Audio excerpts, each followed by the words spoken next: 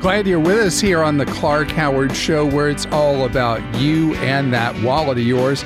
I want you to save more and spend less, and don't let anyone ever rip you off. Coming up later, I want to tell you where we are, give you a report card on how we're doing overall as a country on saving money. Our main website, clark.com. You like to save money on what you buy? Check out clarkdeals.com. We post deals with our deal diggers looking for bargains for you around the clock. So I made a promise recently, and I've been asked by two people when I'm going to pay it off. So I'm going to do it right now. I promised recently that I would tell you what I think are the key components that we should be looking at as a way to fix healthcare in the United States. And gosh, what a crazy, arrogant thing for me to feel like as one individual, I would tell you what I would do to fix healthcare. Because anybody who's ever tried has ended up looking outmatched or foolish. But when I think about things like this, I always think about how would you get the free market to align incentives and create something that is more efficient and would provide services at a lower cost. You know, I've said over and over again over the years, we have by far the highest percent of national income going towards healthcare of any country in the world. It's shocking that we spend roughly 1/5 of our nation's wealth each year on healthcare. I mean, that's bonkers. The next closest to us, I think, in the world is like 8 or 9% of a nation's output of goods and services in a year on healthcare.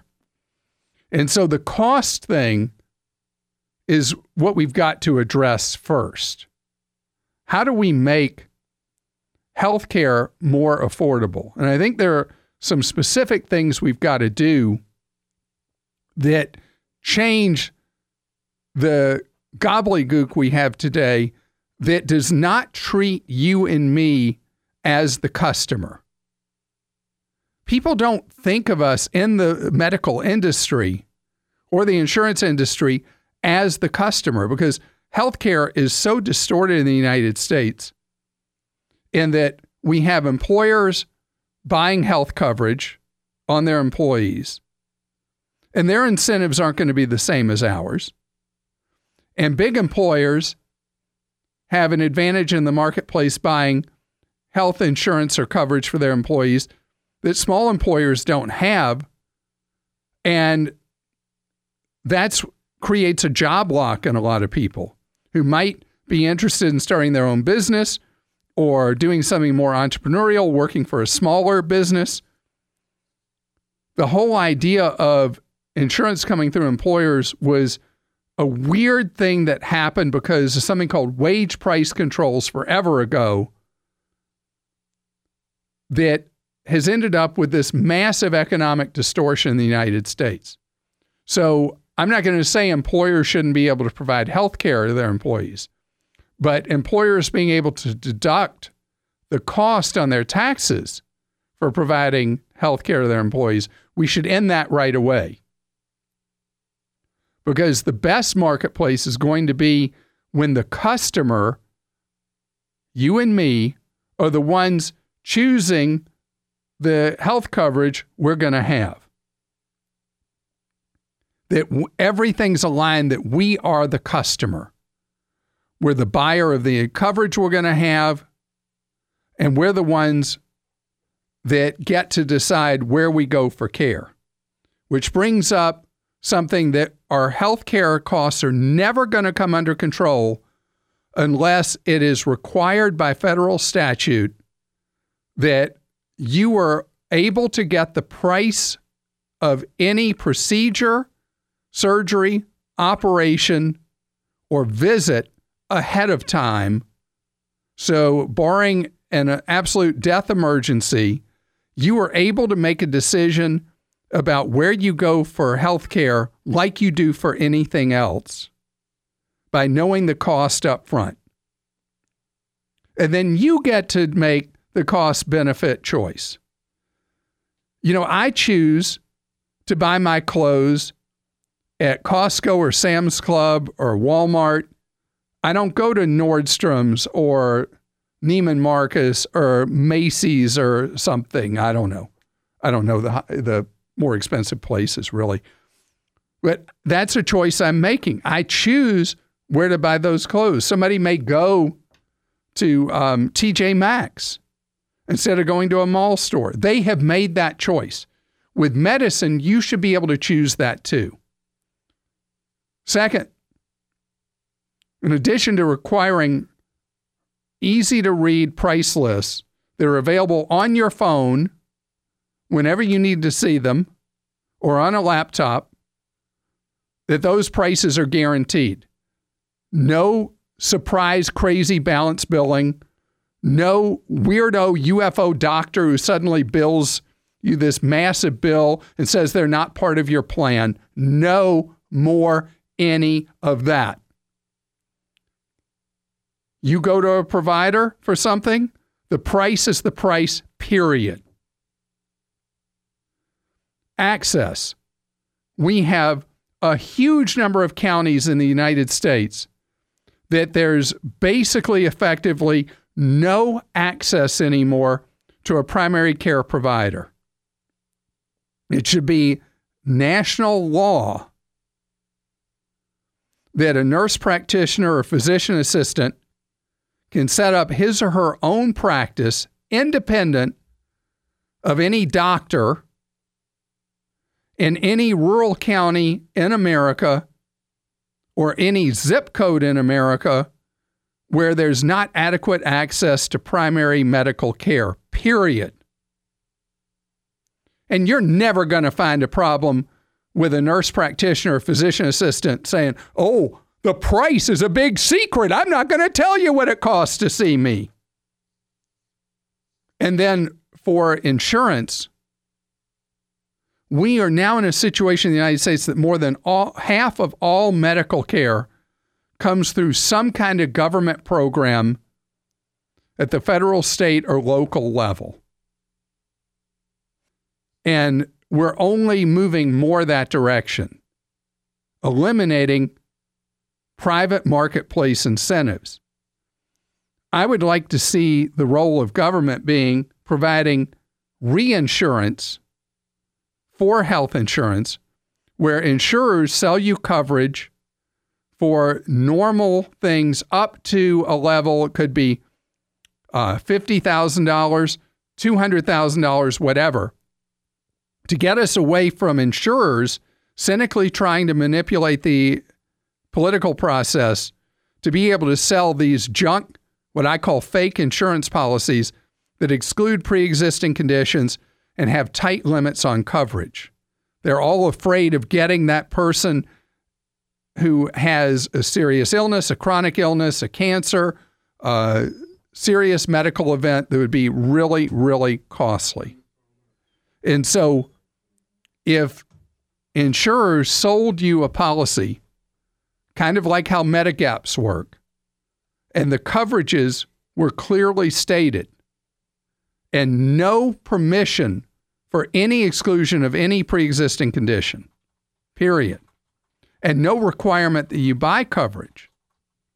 But if you allow coverage to lapse for a period exceeding 1 year, that an insurer would be able to exclude a pre-existing condition for the next 6 months when you get a policy, to create a marketplace incentive for you to stay covered.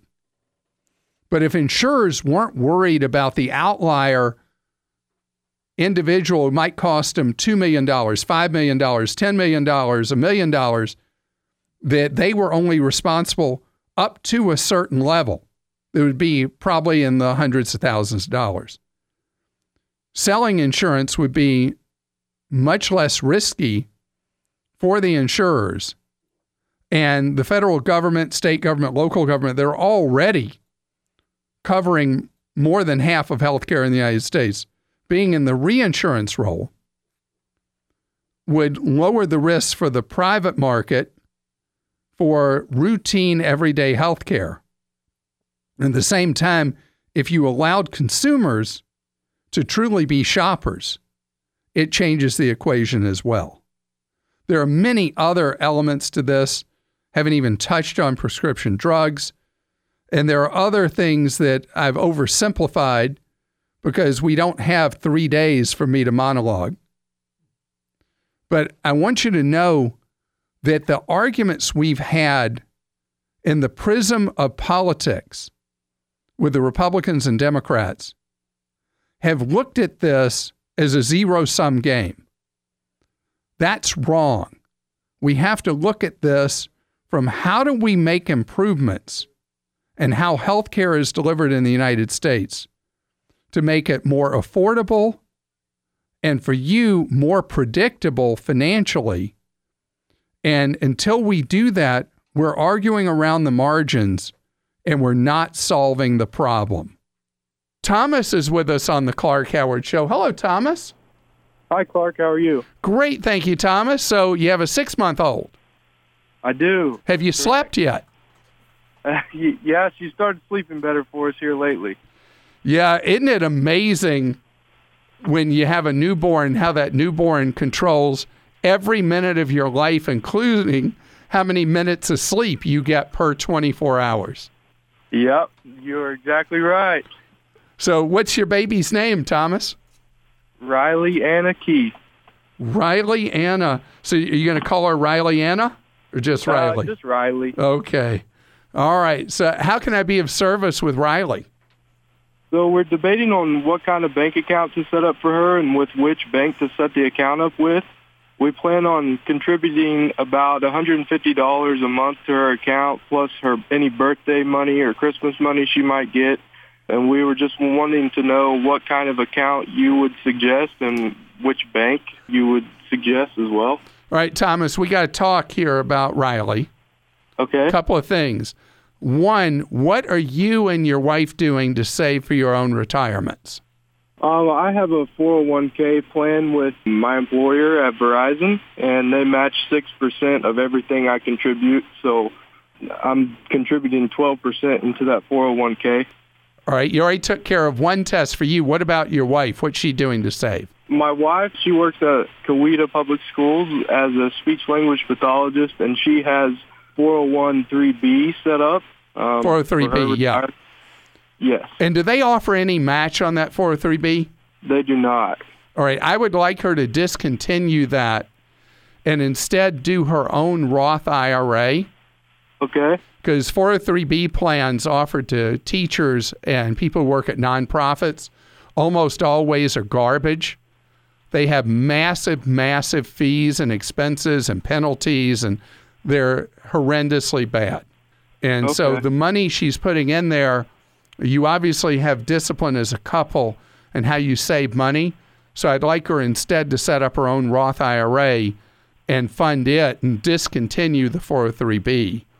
And on Clark.com, I walk you through how to do that with if she goes and looks at my investment guide and just start funding that Roth IRA. Now, let me tell you why I asked you that before I'd answer your question about Riley.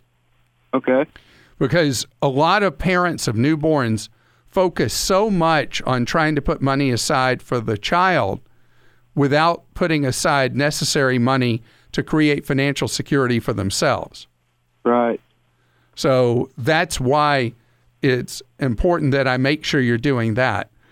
And your family and your wife's family, what are the odds that Riley is going to be expected to go to college? Very high. All right. So if college is the most likely destination for her after high school, instead of putting the $150 a month in a bank account, I would prefer that you put the $150 a month in what's known as a 529 college savings plan. Okay. Because what it allows you to do is have money grow tax-free over the next 18 years. And then when Riley goes to college, the money can be spent on eligible college expenses tax and penalty free. Okay. So it is my favorite way for you to do that. And referring again to Clark.com, I have a guide to those 529 plans, and I have my absolute favorites. And then I have the ones that are good, but not beyond belief fantastic.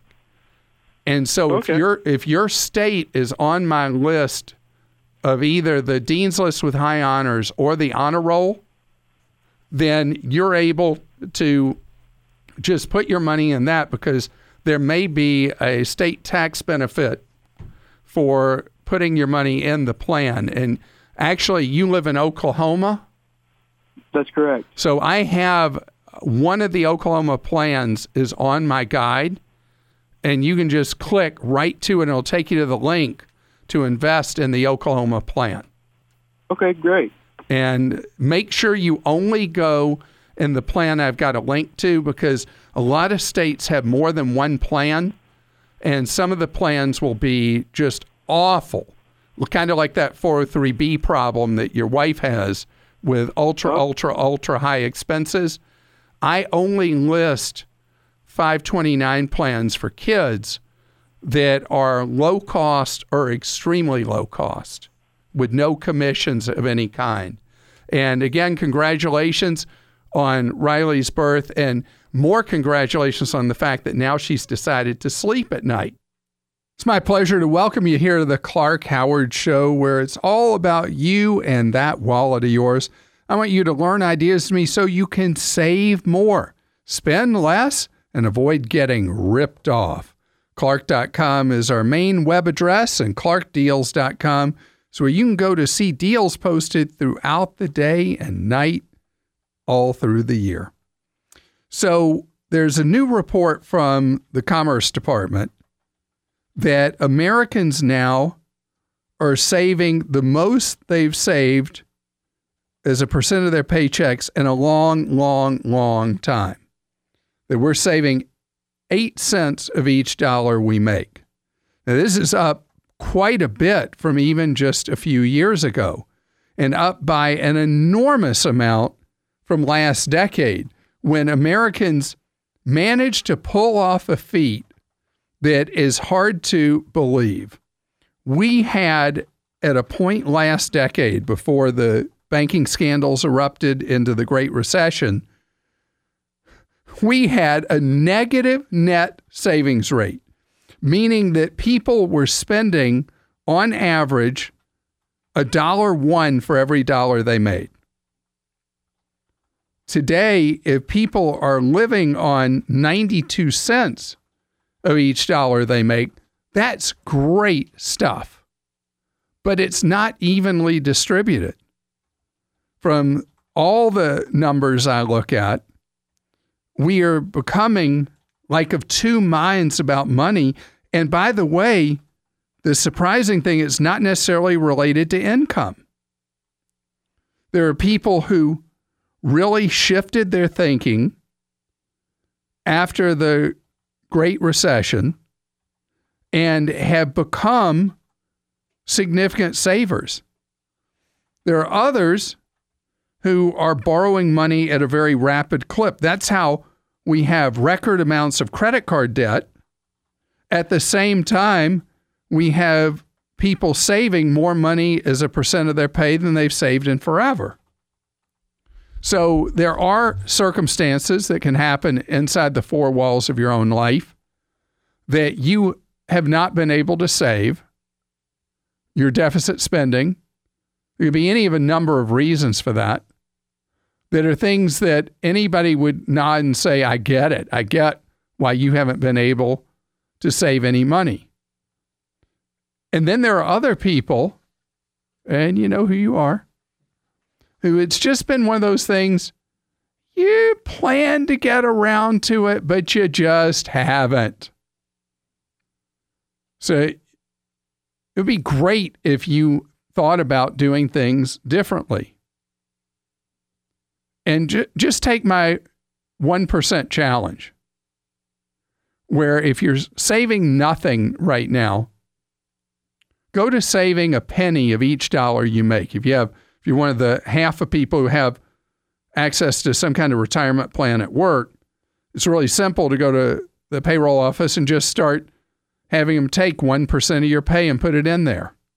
Then every 6 months, step it up another percent. And keep on going with it. It will change your life.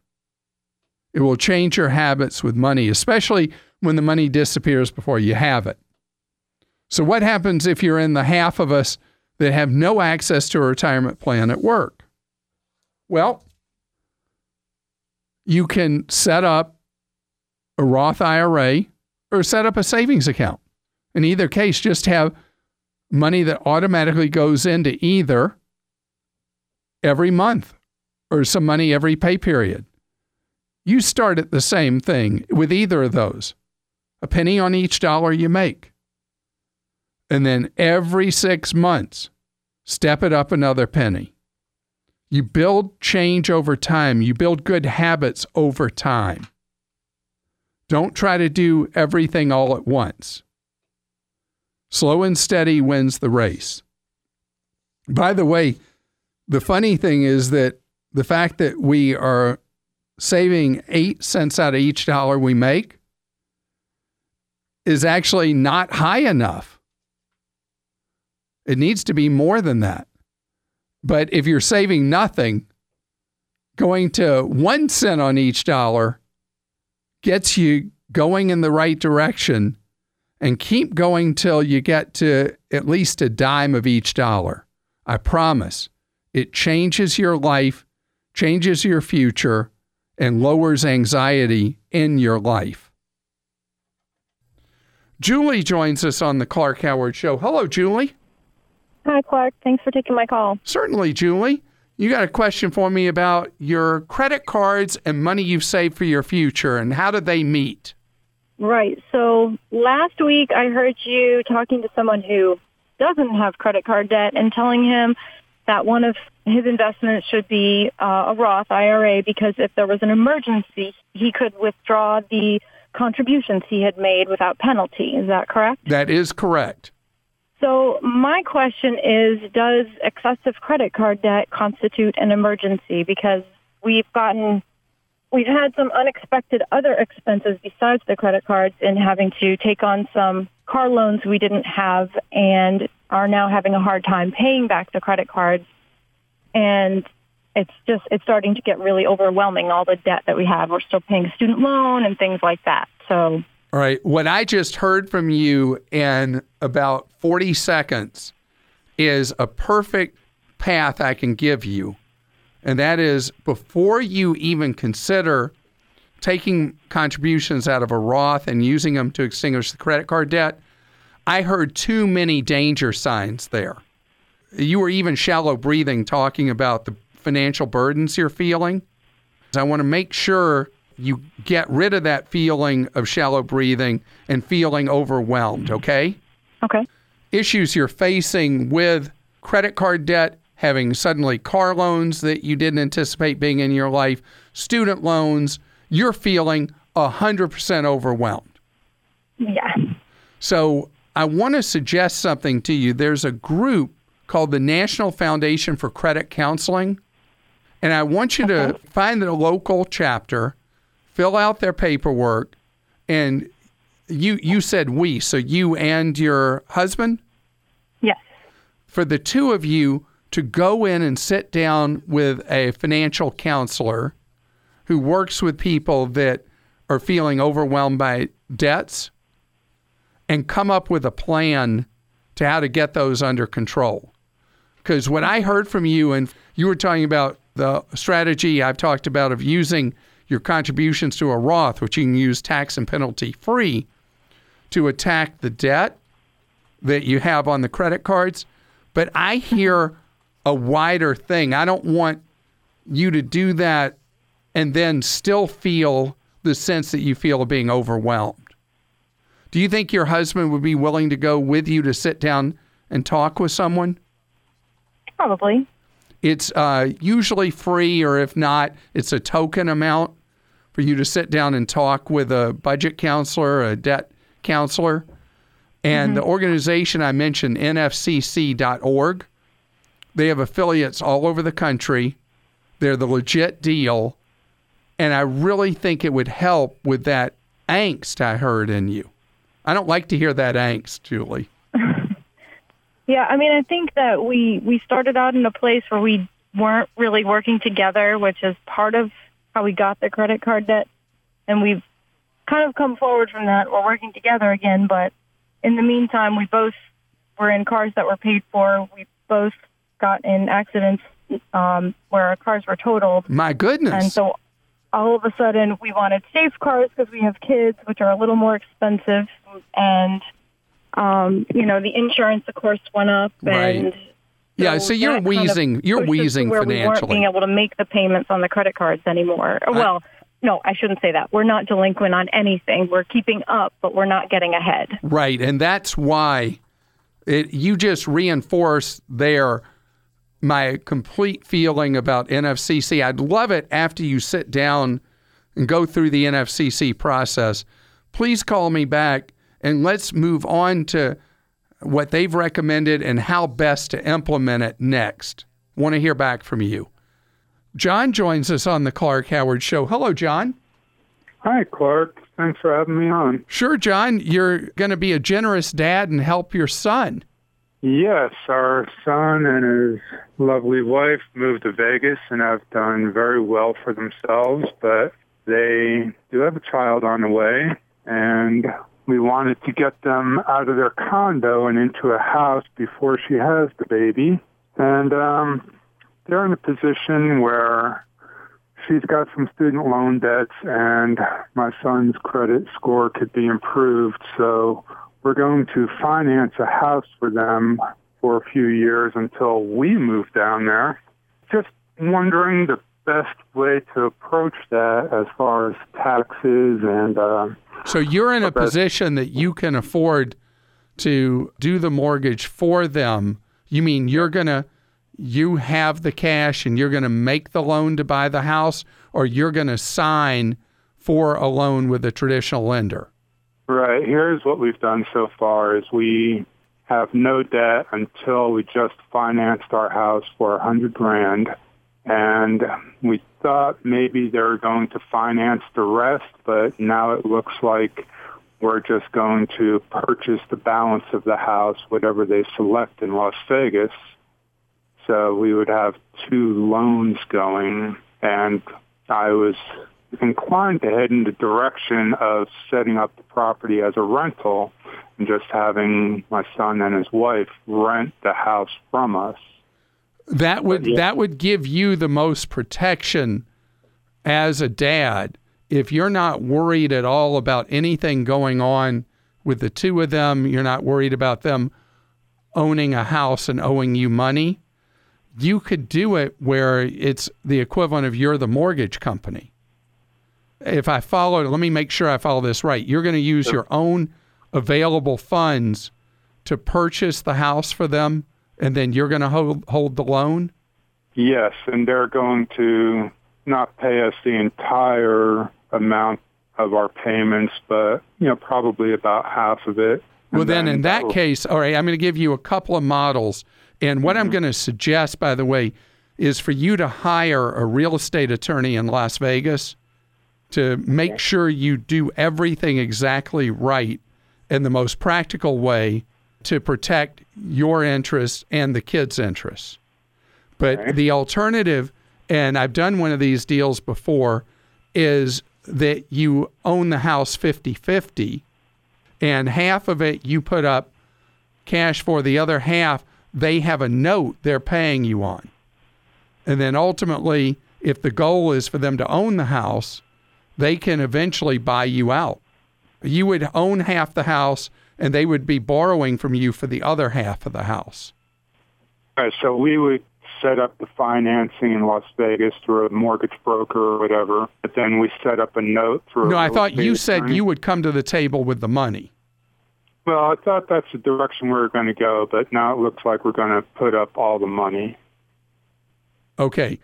I absolutely, having heard that, I want you to go without the kids. I want you to buy an hour of time from a real estate lawyer in Las Vegas sit down with him or her, talk through the scenarios, and based on his or her experience, they're going to suggest to you the best format for you to do what your goals are here so that your interests are protected and the kids' interests are protected. Because this kind of thing, you need the experience and the expertise of a local lawyer to make sure you do it in the way that will work best. Getting general advice from me on this particular situation would be wrong. You need the real estate lawyer professional to guide you. This episode is brought to you by Progressive Insurance. Hey, listeners, whether you love true crime or comedies, celebrity interviews, news, or even motivational speakers, you call the shots on what's in your podcast queue, right? And guess what? Now you can call the shots on your auto insurance, too. Enter the Name Your Price tool from Progressive. The Name Your Price tool puts you in charge of your auto insurance by working just the way it sounds.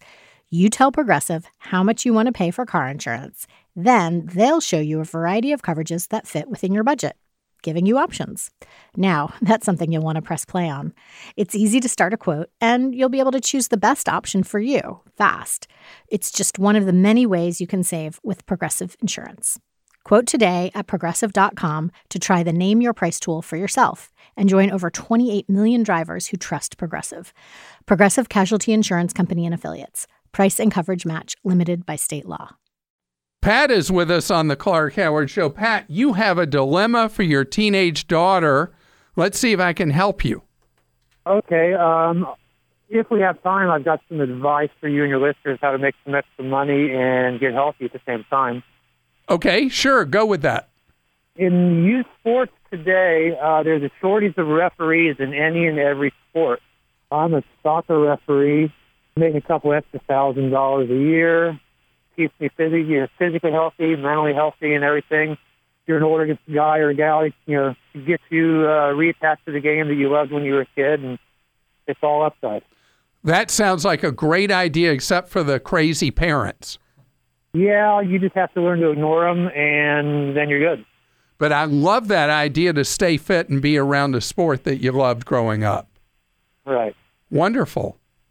Okay, my situation, my daughter has just received an offer for a co-op down in either Fort Lauderdale or Miami, Florida. I'm in Ohio. It's a 5-month housing.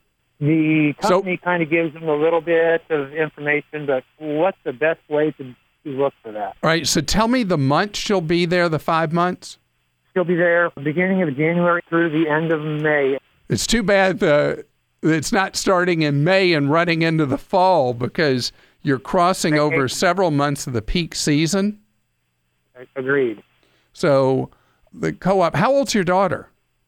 She is 19. She's in her second year at the University of Cincinnati. Wow. So you don't want her just, like normally if it were an adult going down to live for a while, I'd talk about the advantages of renting a multi-month rental on Airbnb. Yes, a friend of mine, their son was out in San Diego this summer, and that's what they did. But as a teenage daughter, I don't know that you want to do that because she'd be by herself. Are they offering any arrangement? They're offering $1,000 a month in housing allowance, and I'm hoping she'll be able to, get share a place with one of the other co-ops that's going to be there during the same amount of time. All right, so in this case, I have a really crazy suggestion. I want you to go down to Fort Lauderdale with her and look at places with her because neighborhood matters in that area. Doing it from Ohio is too hard to do it over the internet. I think you look for places that are available on Airbnb or VRBO, but you got to go see them. Is that something you could do or is that impossible? I don't have a ready flow of cash, but it's something that could be done. Yeah, because if you have to drive down, you could get down there in a couple of days. Right. A lot of people from Ohio do that long drive in a very long day. I don't recommend it, but I think this is your daughter. You're sending her to an unfamiliar city. I think you've got to go in order to make it work for her and be safe for her. And not just blindly pick a place because I can't stress enough what I said up front. In South Florida, neighborhood really matters. You're listening to The Clark Howard Show. Thanks for joining us today. The Clark Howard Show is produced by Kim Drobes, Joel Larsgaard, Deborah Reese, and Jim Ayers. And remember, 24 hours a day, we're there to serve you at Clark.com and ClarkDeals.com.